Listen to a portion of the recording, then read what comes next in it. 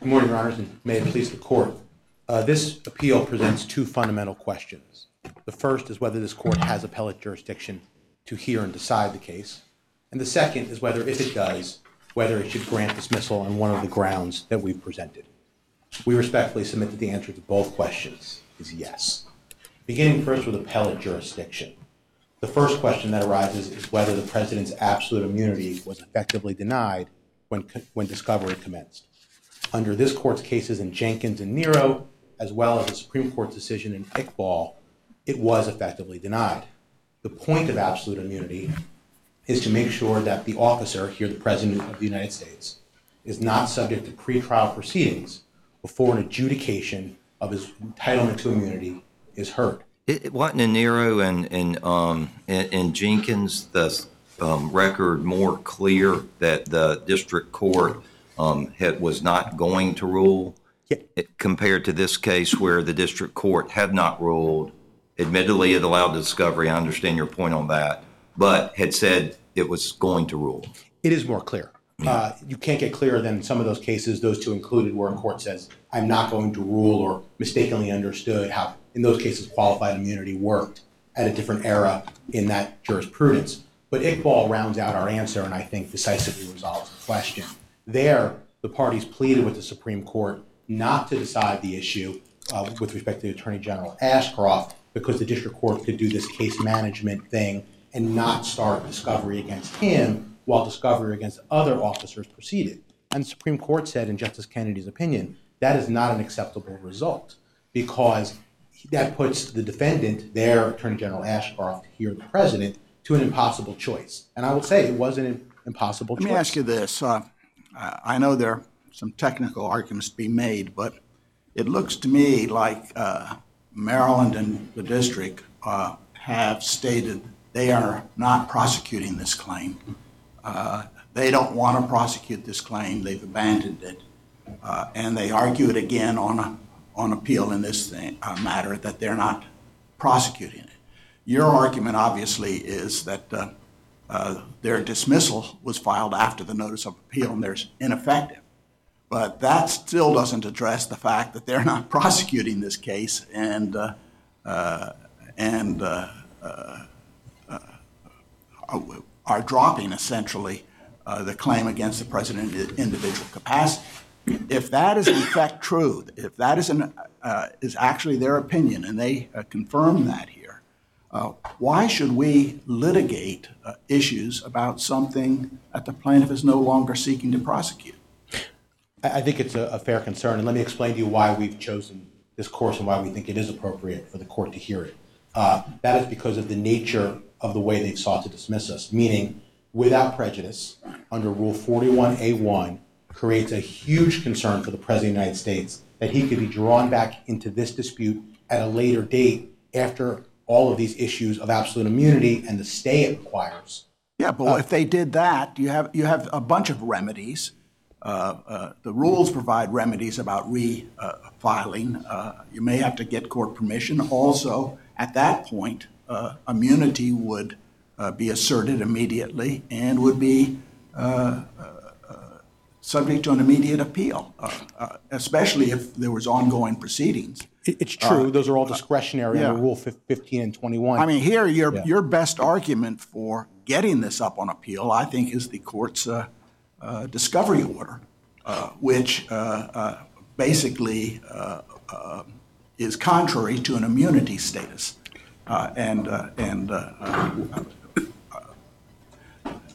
While it's very amorphous to say, well, the court didn't decide it, how long do you have to wait?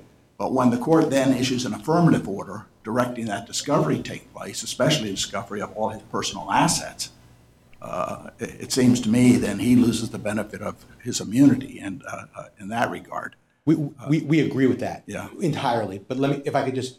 Now, they'll argue that, the discovery is on the official, in his official capacity, but except all the discovery, not all of it, but a lot of the discovery is discovery of his personal assets. It's very heavily loaded. That's true, and it's worse than that, because not only that, if you just think about from our perspective as a legal team, there are going to be depositions that are going to occur. What is that? Are we going to attend and take questions? Is there going to be 2 cases in which whenever the district court gets to absolute immunity? What are there, 38 subpoenas out? I believe so. Those are for documents. Yes, we haven't even gotten to depositions yet. But if I could answer your question, Your Honor, about them abandoning their case, because I do think this is fundamental.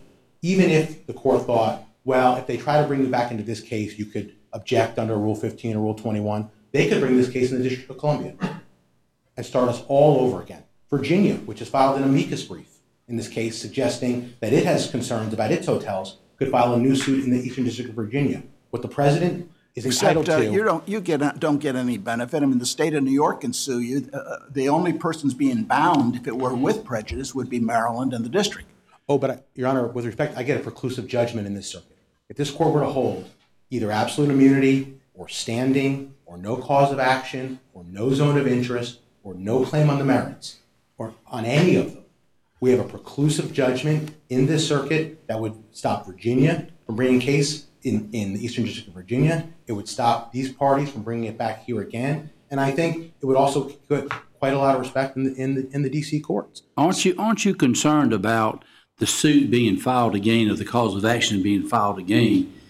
I want to be sure I have the record right. Wasn't it the district court who asked about the possibility of dismissing without prejudice? It was. So the same judge that suggested to the parties, if you're going to dismiss it, for whatever reason he thought it should be dismissed for, to do it, maybe do it without prejudice, that'll be the same judge who would decide whether or not they could refile. Is that correct? It would be. And we would. And you say no matter what the rules say, the real world is the judge that raised the question of dismissing without prejudice is the same judge who will decide whether or not they can bring that action again. It would be the same judge, and we would make those arguments, and we expect that we would be heard fairly in his courtroom. But those are discretionary judgments. You don't think he would win them? You don't think he would I'm an optimist. Win those? But they are discretionary, as the court knows. Trying to appeal being brought into a case under the abuse of discretion standard is quite different than where we are today. Where we are today is we have a notice of appeal that's been filed. Why wouldn't you get the benefit of the if the states have failed to demonstrate standing in the claim against the president in his official capacity? Why wouldn't, it's the same lawsuit, why don't you get the benefit of that ruling? We would, and they would get the benefit of ours. Yeah, but that's one of the arguments, though, you're making for us trying to take jurisdiction of this claim where they are basically saying they don't want to prosecute it. In other words, if this claim is withdrawn, abandoned, it seems to me any beneficial, if you get the benefit of a ruling, it'll be a benefit in the against the president's official capacity. So I think where I'm respectfully seeing it differently is the difference between withdrawing and abandoning. They are not the same thing. They are withdrawing. There is no indication they are abandoning. If they were abandoning, if they were saying, we would dismiss this case with prejudice, never to come back again, and we would not sue you in the District of Columbia, never to come back again, I would have a harder argument here. I would have a more difficult time explaining to this court. We'll ask them what they can think about it, but we'll ask them when they come up with their what their position on that is. Yes, we sure will ask. But I still think, and there is a preclusive value to the court, it has jurisdiction. Under Rule 42, an appellee cannot unilaterally dismiss their own case. I think we know that's clear from the face of the rule. Well, it's not so clear. If you want to get into the rules, even the jurisdiction aspect of it, where the appeal deprives the district court of jurisdiction, it doesn't necessarily deny a party from filing a paper, which is self-operative. In other words, it takes power away from the district court to act. And the district court could not act after the notice of appeal was being filed. I do think there's a good argument to suggest, especially when the notice of appeal is filed and there's no order from which it's being filed. So there are cases that suggest that this word self-executing has a meaning that I think rhetorically has gotten ahead of where the rule actually is. I don't even have to speculate beyond this case. We have a secondary argument about whether this is a proper 41A of an action. Now, who is going to decide that question? If they are correct about the force and effect of a Rule 41A dismissal, it evaporates our case. That can't be right. There are a litany of cases that we've read and some that this court has written deciding whether Rule 41A allows for the dismissal of an action versus a party. Those cases were heard by some court. Well, actually, you've actually taken the step a little bit harsh to your own position. It seems to me the cases are plenty cases to suggest that you can dismiss all the claims against a party under 41, that it's being treated as an action because each party is treated individually even though they're jointly. What the cases do seem to say, though, is that you cannot dismiss claims against a party under 41A, preserve claims. And in this case, we have one defendant, we have the president, and there's a claim. This is trying to dismiss a claim. It's not dismissing a party. And as a consequence, it probably pretty clearly does not fit under 41A for that, 41A for that reason. But they've categorically said they don't want to prosecute and are not pursuing that case. And your biggest fear is that that's just an overture to take it off the table now and to bring it back later. Yes, and my friends can speak for themselves, but the district court said, why don't you think about dismissing under 41A1A without prejudice, and then they went ahead and dismissed without prejudice. Parties know how to abandon their claims. That in no case have I ever participated. Is that a signal that it is gone forever? And Just let me ask, does it not appear that the court is sort of directing the individual capacity action? Didn't the court suggest it to the other side? that is my understanding. And as I remember, they sort of said, well, we know what we're doing. We have an official capacity. We think that's enough. But so it looks to me that the district court sort of suggested an individual capacity suit. I think I may know why, because of some supplemental briefs or amicus briefs that suggested there might be an issue of jurisdictional relief. Yes. Maybe that's why. But then the district court came back later and suggested how to get it out of this case, at least temporarily. That is a correct understanding of the course of events. And of course, part of our frustration and one of the reasons why we're in this court now is we were never heard by the district court. We would have made all of these points to the district court and would look a lot more like Jenkins and Nero, but I think Iqbal solves that question. And because we are here now, we do think the court has jurisdiction and it should decide the issues that are presented, first and foremost, which is Article 3 standing. And as Judge Niemeyer pointed out, if there is no Article 3 standing in this case, both cases go away. And we think it's quite clear that the plaintiffs lack Article 3 standing. Is there some way that the official capacity suit might be dispensed with that will still leave you at risk in the individual capacity? There are, depending on how the You don't want to say out loud what they are, though. I'd rather not. But I think on the cause of action line, there are some subtle differences. As Your Honor pointed out, it gets a little bit fuzzy there. And of course, absolute immunity has only been raised in our case, not theirs. So the point is, notwithstanding what they may have suggested they want to do, your argument is looking at what they've actually done as directed or suggested by the court, that there's a possibility you will still be at risk in individual capacity, notwithstanding what we might do on the official capacity suit. Depending on the grounds. That's what I'm saying, depending on what we do. Yes, if the court deals with Article 3 on the official capacity side or the merits itself, I think all would agree that our case gets disposed with it. Anything else, I think, would have to read the opinion to know for sure. But let me ask you, that leads to a more fundamental question. You've asserted absolute immunity against the president. Of course, that immunity would attach with respect to the president as a president. And the question, I suppose, is if he holds assets, personal assets, in violation of the Constitution, or is receiving emoluments in violation of the Constitution, is he immune from that? That's no official action in receiving it, except he's receiving it while he's president. Right. We understand individual capacity suits to depend on official action just as much as an official capacity suit. And I understand that sounds a strange way to say it, but that is what the Supreme Court has made clear. Both. Well, maybe they can't sue him in his official individual capacity simply because it requires the element of being he being president, which is an official office, and he's receiving, as an official, he's receiving emoluments. But I don't think I think your absolute immunity issue is a very tough one in this context, because it's just like the discovery.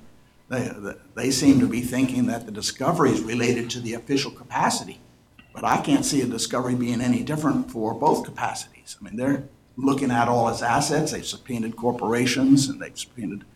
They want the flow of money coming from all these to the government. They want all government interactions for applications for various things. It's for the businesses.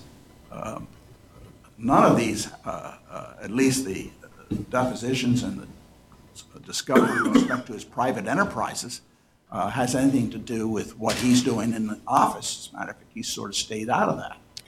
So we agree that the discovery is intrusive from whatever perspective the court looks at this case, whether it's official or individual. I mean, we don't have two lawsuits here. We have the way it's come up to us is procedurally complex. But we have one complaint, one lawsuit and one complaint with two counts, one suing the president in his official capacity and the other suing the president in his individual capacity. And as a consequence, the Department of Justice is representing him in his official capacity and has filed a petition for writ of mandamus. You're representing him in his individual capacity, and it has different issues. And that's why we're arguing it different, but it's still the same lawsuit. It is, and it is very, very, all tied up together. It is a very tricky issue. I don't disagree. And of course, there's a third issue, which I think some of the questions have gotten to, which is there's also a private Donald Trump.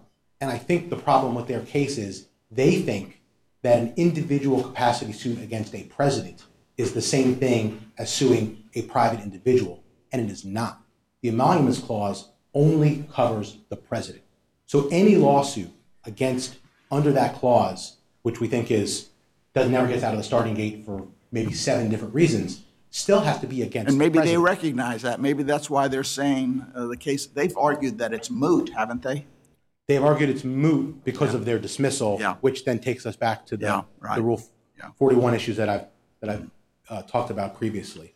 But I don't disagree that the absolute immunity question is a big issue. We're talking about presidential absolute immunity. We have 2 big cases. We have Nixon versus Fitzgerald on the one end. Well, I guess what I'm asking is a little bigger question, a broader question, is whether any of this makes any difference, because we have heard arguments, and if the president is to succeed in the first matter,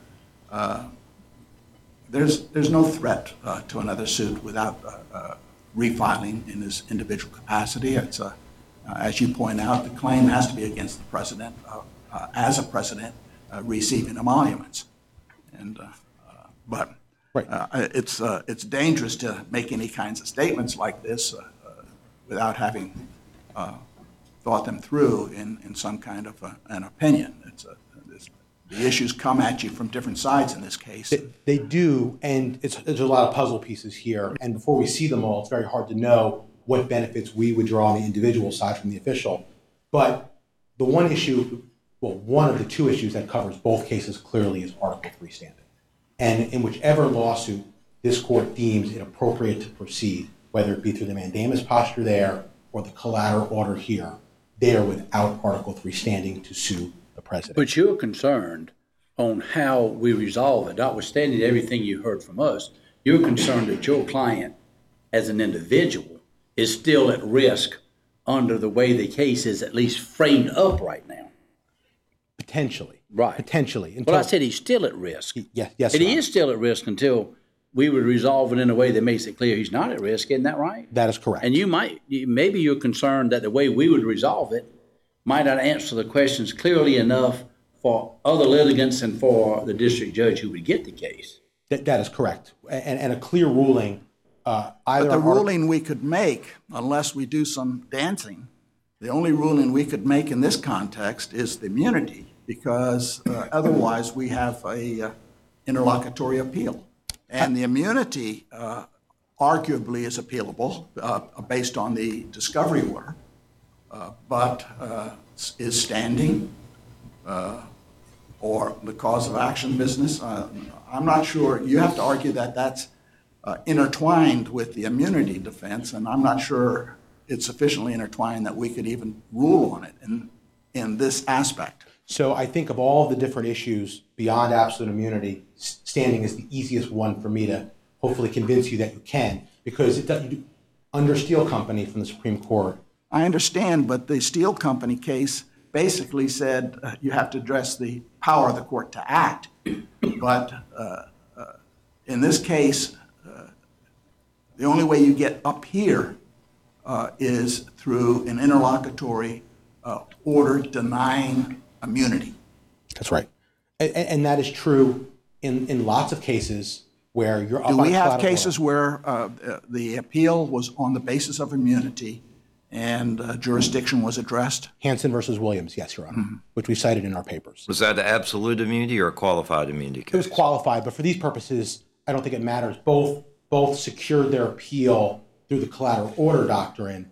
Both were up on whatever merits questions they might have had under qualified immunity versus absolute here. But before the panel could reach any of those questions, it had to assure itself that the district court had Article III jurisdiction in the first place. And what Steel Company says is the first two questions any court of appeals has to ask itself in any case of any kind: one, do we have appellate jurisdiction?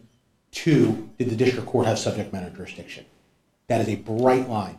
Nothing comes But the before court that. went on to explain it's not, jurisdiction is used many ways by Congress and by the courts up until Steel Company. And Steel Company really wanted to articulate the difference and talk about jurisdiction going to the power of the court to act. And unfortunately, of after course, Steel we have Company, federal question and we have all kinds of. Okay, I understand. Let me ask you: you like the standing because you think that's easier, or is no cause of action more absolute? No, there's no cause of action, so nobody has standing, or there may be a cause of action. We don't have to decide that, but these parties don't have standing. yeah, it's a fair question. It's easier in some senses, harder in the other. So the absence of a cause of action is quite clear here. This is an attempt to end run the limitations Bivens places and trying to import from the official side things that never get imported to the individual side. Well, you said standing, Article III standing was the easiest way to do it. It is procedurally easier because I don't think there's much doubt that it can be reached before absolute immunity. I think to Judge Niemeyer's question, you have to get into this line of cases about whether its cause of action is inextricably intertwined with our absolute immunity appeal to reach that issue. So I guess. But under that approach, then, the ruling that you would seek would say other people who would like to fight the president on this can battle another day in the cause of action and their standing. In some other circuit. Yes. It sounds like you're saying the standing is more intertwined under that issue. You're not necessarily saying it's an easier issue to, to reach the result of, but just in terms of the interrelatedness to the immunity, it's cleaner. That's right. The Merritt case from the Second Circuit, I think, goes through this issue quite in depth, and we agree with its analysis entirely. I would say I do not think standing is very hard, though. I think there's no parents patriae against the federal government. That goes away. The competitor claims, as Judge Niemeyer pointed out, are wildly speculative. And again, I will agree with Judge Niemeyer. I do not understand their quasi-sovereign immunity argument. By the way, on the competitive claims, it's not argued anywhere, but I would think there are a lot of people who come to D.C. to protest this president, and I guarantee you not a one of them stays in Trump buildings. And, I mean, I don't know, but I wouldn't think so. They probably bring business to the other hotels. There is that concern. We address this. That Trump is maybe driving business to the convention center and to the other hotels, maybe. The answer is we don't know, because this entire thing is based on speculation upon speculation, and it is not rooted in ordinary economic But it's logic. not much of a speculation to guess that people are coming to D.C. to protest President Trump are not signing up for rooms in his hotel. That does sound right. I do think, though, that in the broader sense. In the broader sense, the competitive standing doctrine is not about cases like this. It's about where you have an obvious opening of. May I finish the?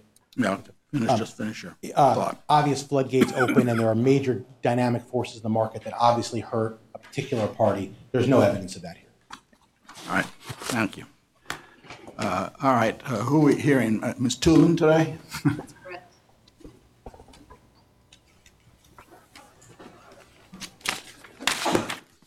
Good morning, Your Is Honor. your colleague all tired out now? And get reinforcements. We have boundless energy, Your Honor. Good, glad that. Leah Toulon for the District of Columbia in Maryland. Your Honor, my colleague and I agree what the Thank you. issues- Y'all sit down then. That's good. We agree on what the issues presented in this appeal are. There are two questions before this court. The first is whether this court has appellate jurisdiction, and the second is whether any of the issues that the president has raised should be addressed by this court. Unsurprisingly, perhaps we disagree because our answer to both questions is no. Well, let me just start from the beginning and just get you into the problem, then you can maybe help solve the problem. With respect to your dismissal, you dismissed simply a claim against a party as opposed to dismissing a party. And 41 talks about dismissal of an action, and the courts have, many courts, and including Wright and Miller, have indicated that that includes the dismissal of a party so long as it's all the claims against that party. But I don't know of a case where 41 covers the dismissal of a claim against the single party. The better way to do that, of course, is under Rule 15 or maybe Rule 21, but not under 41. So that's one problem. The second problem is that there was an appeal taken before you filed yours, and have to figure out whether that divests you of acting. And you say, well, it's self-operating. And you maybe have a point there, I don't know. But then you basically say the whole thing's moot because you don't want to prosecute him in his official capacity. And I'm most curious about your side's position on what you intend with the claim against the president in his individual capacity. Is that intended to be permanent, or is this just playing games so you can bring it up a later day? Your Honor, let me first respond to your question or your point about Rule 41 applying to claims versus parties. Respectfully, I agree that the Rule 41 cases talk about dismissing all claims against a particular defendant. It has to be because the rule uses the word action, and an action is traditionally thought of as the whole lawsuit. And so the only way you can justify dismissing just a party is the whole lawsuit against that party. But I'm quite confident that we would be breaking very new ground if we were to say 41 applied to the dismissal of claims against a single party. And, I agree with that, Your Honor. Where I respectfully disagree is your premise that this is a dismissal of a claim against a party as opposed to the dismissal of an entire action against a different party. And what I would point to in that regard is this court's decision. You mean the president is two parties? In Brooks versus Arthur, this court talked about that yes, when you bring an action, an official capacity action and an individual capacity action are different parties for these purposes. It's a different aspect of a party, but it's the same party. We're going to redefine the word party now to split human beings down the middle. I mean, it sounds Solomonic. But that is the result not of all right, let's Bible. move on to something else. I don't think that's a good debate right now. Let's assume you've indicated your intent to dismiss the claim. Now, why didn't the notice of appeal dislodge or preclude that from taking place? For two reasons, Your Honor. My friend suggested that the language in cases talking about a Rule 41 dismissal being self-executing that was a suggestion. That is a holding from this court and many other courts. There's no question about that. And But the question is, reasoning and the can- principles in those cases apply with equal force, regardless of the filing of a notice of appeal. As Your Honor pointed out, the only cases that the defendant cites to are general cases about the district court's jurisdiction to act in the face of a notice of appeal. But the Rule 41 cases make very clear that no action by the district court is required and no action by the district court is permitted. Well, why don't you answer the question then? What is your side's intent with respect to suing the president in his individual capacity? You have indicated you don't want to pursue the claim. You have stated it's moot. Is that a procedural gamesmanship, or is that intended to be the final position of your side? It's certainly not intended to be procedural gamesmanship. Are you It is- finished with him, yes or no? I am. Just answer that. Just to make it easy. Can you say to us that you do not plan to, you are not going to sue him in the individual capacity? Can you say that now? We do not plan to. However, Your Honor, we do not You can't say that. consent to a dismissal with prejudice because there's no basis for that under the federal rules at this point. I'm not asking Even for with prejudice. I'm asking whether your intent is permanent. I mean, you're abandoning that claim. Our intent is permanent under the strictures of the federal rules. We have no intention of bringing back the president in his individual capacity, and that is because we believe that the official capacity suit is the proper suit in this circumstance. So why did you sue him individually? We explained in our motion to amend, I'm asking you. out of an abundance of caution and prompted by questioning by the district court. The court suggested that you think about doing that. The court raised questions during oral argument that led And then us... the court suggested that you dismiss it. Respectfully, Your Honor, I disagree with that characterization. Well, didn't he say file or brief me on whether you can dismiss it and dismiss it? He asked the parties to address those questions. He certainly didn't suggest I know that. And we how should did you? do that. And then what did you do after that suggestion? We filed a Rule 41 notice, which is our unfettered right under No question. the federal rules. But you're saying, although the court asked you, didn't direct you, shortly thereafter in litigation, you followed up on that approach and did that. Does that not look like the district court is somehow involved in guiding this? I am certainly not going to impute any motives to the district court. That would be I didn't ask you inappropriate. to. I didn't ask you to. I said, doesn't that look like that? He raised, by the way, don't you have complete confidence in the attorney generals of D.C. and Maryland to draft and litigate their own actions the way they want to? Absolutely, and under the federal rules, we were permitted under Rule 15, we sought leave of court to amend our complaint, and then also consistent with I the say that federal rules. isn't it? Maybe I misread the record, but it's fairly clear to me at the suggestion of filing in individual capacity as well. There was a suggestion by one of the two parties on this side that you're comfortable, what you just said, you're comfortable that the official capacity lawsuit would get what you needed, and that was what you were trying to do. Did I misread something? No, and respectfully, Your Honor, the record speaks for itself, but as Judge I know it Niemeyer... speaks for itself, but I ask you, is that what happened? That is what happened.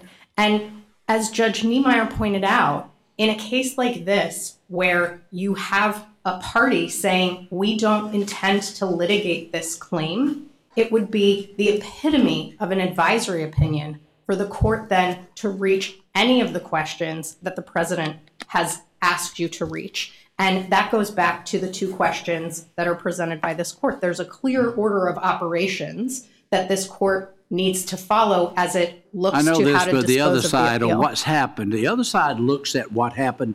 I think you agree with the record as I outlined it. You take issue with whether he directed it. I don't mean he didn't tell you to move to dismiss. He said, brief me on whether or not that could be done, basically, correct?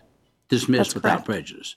And they see that you objected a little bit to his suggestion of adding individual, and then shortly after he suggests you brief him, you do without prejudice. You moved it to dismiss.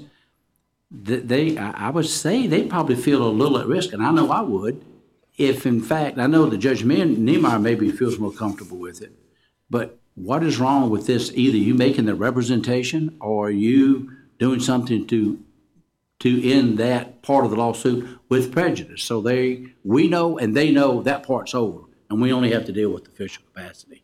We hear you saying it would be all, but why not just say it, represent to us? If that's where you are, why not do that?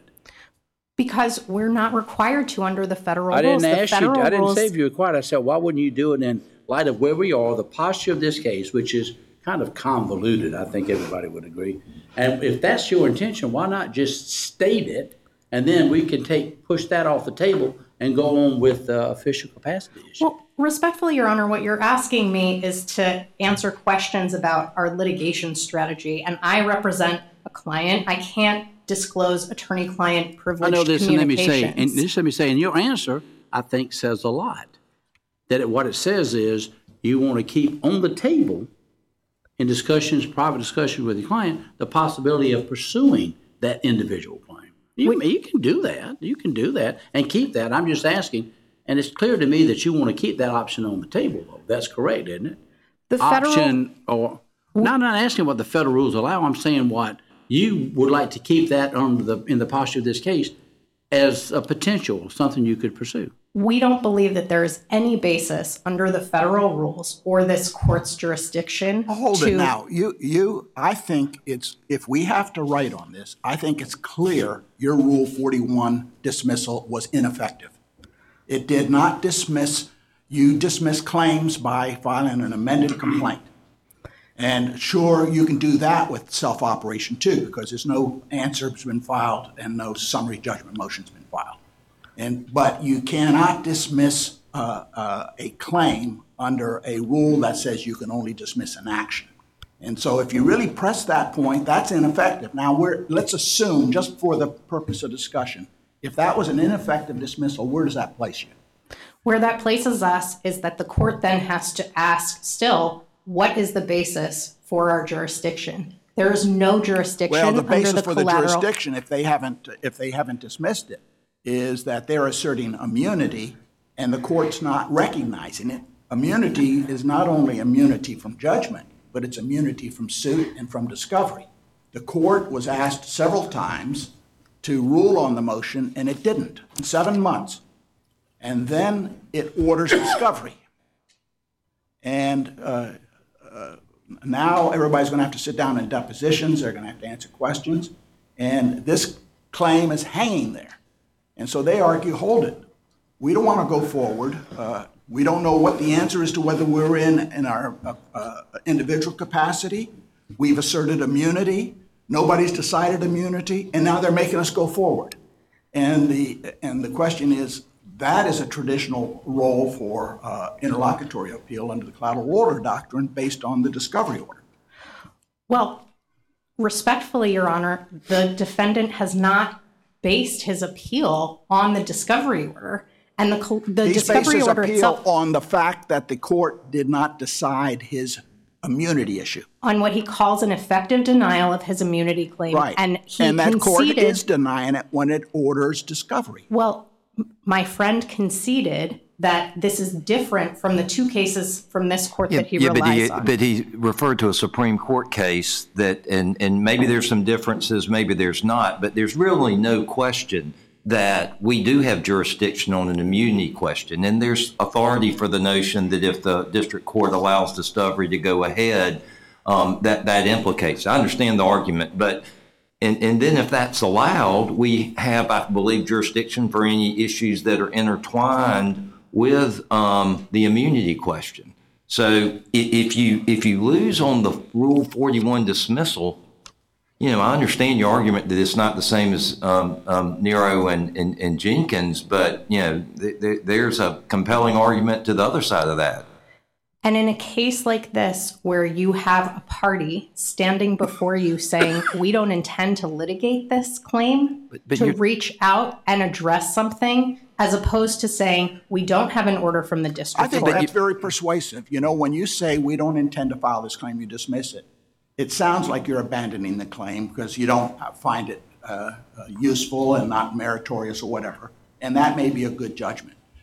The lingering problem is your unwillingness to make it anyway permanent, because that is the lingering problem that the president has. that everybody was talking without prejudice. And as a consequence, that means you can file again. And that's what they're worried about. And now tell me how we allay their fear. Well, Judge Niemeyer, you yourself addressed this with my colleague.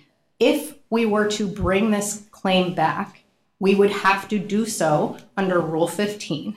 That is a discretionary judgment. We would have to show that we were entitled to. At that point, the defendant can raise all of his claims based on futility, based on all of the other arguments. In addition, even Rule 41 itself says that under Rule 41D, if a party seeks to bring the same action against the same defendant, then the district court can require the plaintiff to pay the costs of the previously dismissed action. The Rule 21, so likewise. The fisc of the state of Maryland is fairly deep, and they go and say, we'll pay that cost. We want to sue the president. And we would still have to meet the bar of Rule 15 and the futility doctrine and all of these questions about that. And there are remedies, but the real rub on this whole aspect of the case, this whole appeal and the motion to dismiss, the rub is the president's fear. We should not be hearing this based on what I'm hearing. But the president's rub, and he may have a point, is he don't want it pulled out of the game now and then reinserted later. You're right, Your Honor. He was very clear that what he wants is a preclusive judgment, and there is no basis. But he's entitled to a judgment. 3. He filed a motion to dismiss. He's entitled to a ruling on his motion to dismiss. And that's going to be preclusive. And if we had filed, in the absence of this appeal from a non-order on that, if we had filed our Rule 41 notice, in the absence of a notice of appeal, this court's precedents would be absolutely clear that he would not be entitled to that, because the filing of a motion to dismiss. You would have to file a Rule 15 motion amended complaint. You could not file a motion to dismiss. Assuming that this court disagrees that Rule 41 permits dismissal of an entire action against the defendant. Action, a claim. It's one count of this complaint. This complaint has a count characterized a claim against the president in his individual capacity, and you want to dismiss that. That is not the whole action against the president. Respectfully, Your Honor, I would point this court, before it rules on that issue, to Brooks versus Arthur, 626 F. 3rd 194 from this court in 2010, and it very clearly discusses whether or not an official capacity and individual capacity defendants are the same party. If I may. I want to clarify just one last time. When you say we do not intend, I want to be sure we're all on the same sheet. When you say we do not intend to pursue this, the way you understand do not intend does not preclude pursuing it, although there are hurdles you may have to jump through, but we understand that terminology. We do not intend does not preclude pursuing it. We seek to reserve our right under the federal rules do I understand? To a Yes, dismissal without prejudice. All right. Do you want to answer my question? So when you say we do not intend, you're using those words to mean, but we don't preclude pursuing it if that's what we decide in talking to our clients. Is that correct? If we... Can you tell me a yes or no to that? I I do not intend doesn't preclude you from pursuing it. Because a dismissal without prejudice would reserve that right for us. Yes or no?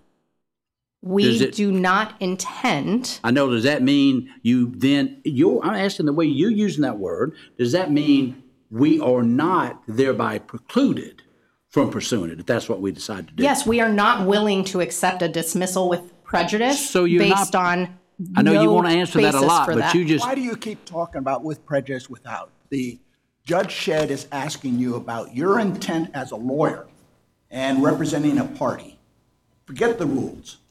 You have said you do not intend to refile it, and he's saying, using that language, you are reserving the right to refile it if your discussion with your client say so. Yes. I'd also like to address the question about what else, if the court concludes that there is jurisdiction, what else is on the table beyond immunity? And respectfully, the cases make clear that the court can reach immunity first, and it should reach immunity first. And my friend relies on Steele Co. for the proposition that standing must come first. And that is... Well, Steele Co. basically says whether it's raised or not, a court always has to assure itself of its subject matter jurisdiction. And what the Supreme Court in Sinachem International made clear is that that rule applies if the court is going to issue a judgment on the merits. And that has been made clear in Sinachem. It's also been made clear in Tennant versus Doe, another Supreme Court case that made clear that this court has leeway to choose among threshold grounds for denying audience to a case on the merits. That are on a jurisdictional level. And immunity is, I suppose, on that same level. In fact, what those cases stand for is the proposition that non-jurisdictional issues can precede any consideration of jurisdictional issues. And that's consistent with what this court did in Antrim versus Odom, where there was a sovereign immunity claim raised, and there's a whole host of questions about what is jurisdictional and how that word is used. But what this court did is say there's no sovereign immunity against this Ex parte Young action, which, by the way, going back to the previous argument, is an example of an Ex parte Young action bringing an affirmative claim that that state officials were denying the plaintiffs the right to medical care under the Medicaid Act. So it's a clear example showing that there's no limitation on Ex parte Young or the federal analog to that for affirmative claims as opposed to defenses to enforcement actions. But what this court did was say it agreed with the district court, there's no sovereign immunity, and it expressly said that we're not going to consider standing or the other jurisdictional questions that have been raised. And that preceded these cases. What if the president were able to get a ruling that there's no standing in his official capacity? That would end the whole suit, wouldn't it? Well, respectfully, our position is that this part of the suit should go away. I understand. But certainly... You're not totally convincing, though, on that. We agree. We certainly agree that the standing issues raised in both cases are the same. But our position with respect to addressing standing in this particular circumstance is that it would be inconsistent with the collateral order doctrine. It's not required by Steele Co. In fact, it is very clearly not required after Sinachem and Tennant.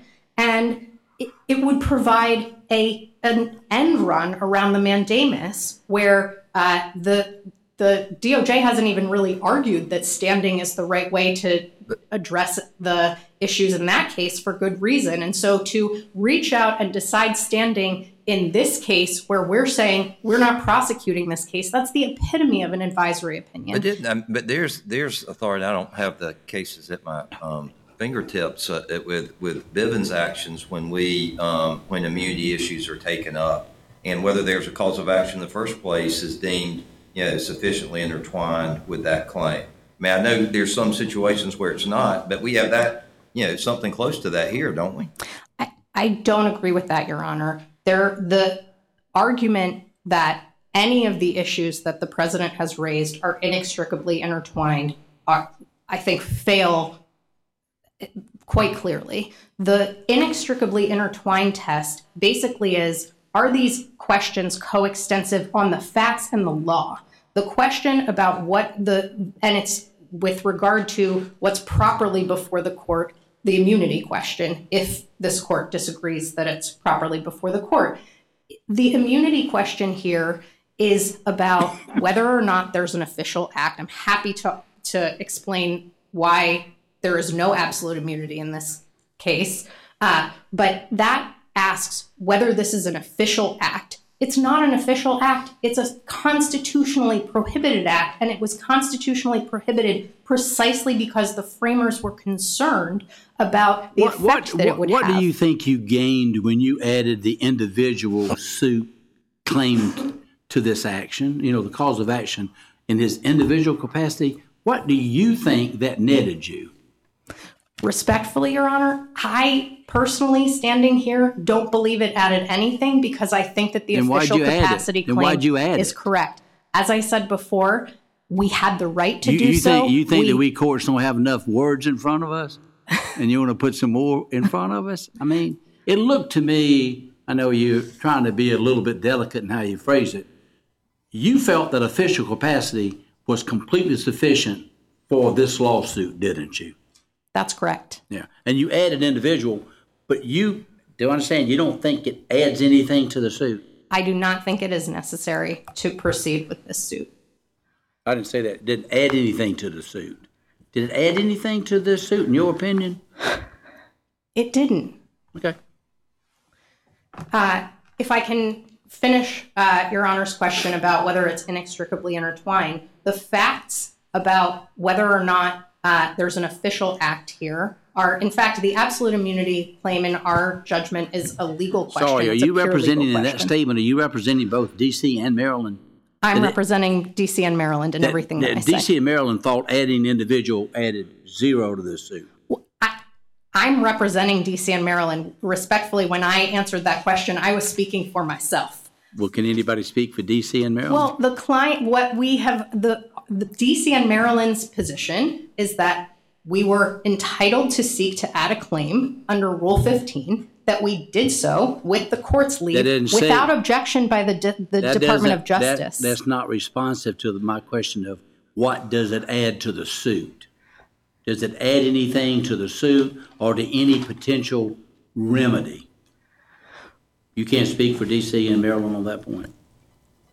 That is addressed in our papers on the motion to dismiss. Well, just say it. Well, just say what it is. D.C. and Maryland say adding the individual cause of action or claim adds nothing to this lawsuit. That's your position. You said it's in the papers. I just must have missed it. So the position that we have taken that it is a proper claim, the individual capacity suit. That's not the answer to my question, though. I'm asking, listen, it's fairly straightforward. You don't want to answer it for some reason. I'm not trying to trick you. D.C. and Maryland, do they think that adding the individual claim adds anything whatsoever to this lawsuit as far as declaratory relief, injunctive relief, or remedy? Your Honor, the reason that I'm not trying to be coy, but I am drawing the line at answering questions that would require me to disclose attorney-client communications. I got you. Well, so they haven't stated any position then publicly on that. The position that we've stated publicly is in our motion to amend. On the question that I asked, have they stated anything publicly? It's not a trick question. If they haven't, they haven't. I'm just asking you. Our motion to amend explains that the reason that we sought to add the claim was out of an abundance of caution and prompted by district court questioning. I got you. That doesn't answer my question. I've read that in your paper. I'm asking you a different question. And if you don't want to answer it for various reasons, that's fine. Respectfully, we don't believe that there is jurisdiction under the collateral order doctrine. But even if this court disagrees, there's no reason for the court to reach out and decide issues in a case that we have evidenced no intent to pursue. And you think, and there hadn't been a whole lot of discussion on this, but your position on the immunity is that there's no immunity because it's your client's position that this is not an official act of the president. I have three reasons that it's not, that there's no immunity here. That is the first. This is not an official act within the outer perimeter of the president's authority as defined or explained in Nixon. It is a constitutionally prohibited act that was prohibited precisely because the framers were concerned about how accepting emoluments would impact official acts. The second is it's not a damages claim, and all of the immunity cases talk about damages. The third is that the concerns animating the immunity decisions, both in the common law immunity, official absolute immunity decisions, and in Nixon versus Fitzgerald, which adds the additional separation of powers layer, aren't at issue here. Those principles are about making sure that an executive or a member of an official can properly exercise their discretion without concern about personal liability going forward, and about getting into the inner workings or the discretion exercised by the executive of the executive branch. Those are not at issue here. If it's an emolument, the president can't accept it. If it's not, he can. If there are no further questions. Thank you. Right. All right. Mr. Consovoy. Thank you, Your Honor. You didn't file a petition for a writ of mandamus, did you, as a backup? We did not. We filed a notice of appeal. We cited, Your Honor, the district court's discovery order in the notice of appeal. I understand, Yes. but from time to time, I've seen these interlocutory orders backed up with the petition for writ of mandamus. In other words, if we don't have jurisdiction, and the argument would be there's no order, 1291 and 1292 refer to decisions or orders, and there is an exception when somebody fails to act, but there's no decision on that except implicit in the discovery order. Right. And so it's possible we could have also belt and suspended with mandamus. We didn't think it was necessary. All right. Of course, there is a mandamus petition before the court, and we think the grounds on it are meritorious. And to answer Judge Shedd's question from earlier more directly, we think many, if not most, of the grounds in the official capacity, including that the president is not subject to suit, can be reached in that case, can be reached in this case under Tenant v. Doe, which my friend cited. And so I don't think these vehicle issues will end up, hopefully at the end of the day, mattering most of all. But I would like to emphasize that after the court's questioning, I think we still have deep concerns about the intentions of the District of Columbia and Maryland with respect to the termination of this suit. My friend said that this claim added nothing. Yet, for 7 months, we tried to pursue an argument in court. They did not join us in urging the court to hear those claims. The only time that we received a response from either our friends... Well, it sounds like the court was doing something beyond just responding to the parties. The court sort of questioned about the individual capacity, prompting the filing of the claim. And then the court sends this very peculiar thing, what do you think about my dismissing without prejudice the individual claim? This is after you'd asked 3 times. Yes. What do you take these 2 acts by the district court to mean? I do hesitant to try to read the mind of the district court. I take the district court at its word on its face of its orders. What do you think the motive for asking whether he could dismiss without prejudice the individual claim? I think the court was genuinely interested in whether that was a way of resolving the dispute short of reaching absolute immunity. I take that as from the face of the order that this may be a way. You mean he didn't want to decide the issue? He invited it and then didn't want to decide it? I am not in a position to know. What I do know. No, but I mean, yes. I'm responding to your speculation on that.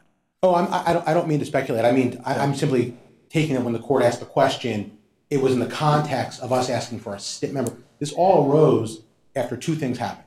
We filed a notice of appeal, and we sought a stay in the district court of all proceedings pending a resolution of our absolute immunity claim. It was at that juncture that everything happened. That was when the district court issued the question to the parties, and that is when our friends who had a claim that they thought added nothing from the beginning became responsive to us and dismissed it. Chronologically, what happened at the time or shortly before the court suggested filing the individual capacity? Wasn't there an amicus brief filed suggesting that the president couldn't be held liable in his official capacity? Do I remember that? There was an amicus brief filed to that. Or There was briefing on that. I don't know if that was in the amicus brief or in a motion for Information was argument. put in front of the Yes. judge on that. And I believe the same people who filed that amicus brief also agree in their brief in this court that we should win here as well, that there's no basis for suit against him in his individual But I'm not capacity. asking about the substance. Right. I'm asking about, I know you being a very fine lawyer, which you are, and you don't want to say anything, but isn't it a little bit, Judge Niemeyer asked the question, I'm going to put my spin on it. It looks a little bit odd. They say it adds nothing to the case. They say they say official capacity is enough. We had it right from the get-go. Adding this doesn't mean anything.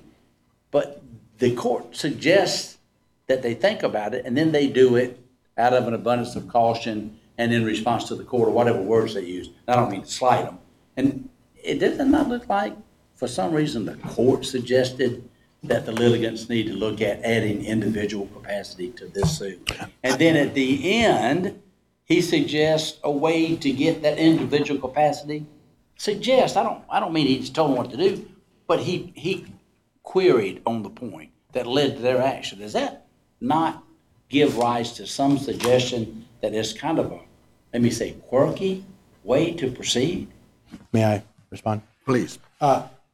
It is not the normal way in a case I've participated in before. That said, courts in all sorts of cases raise questions to parties. Parties respond to them. I think my friends are responsible for the choices they made. That those choices led to this appeal. We believe we're entitled to dismiss it. All right, thank you.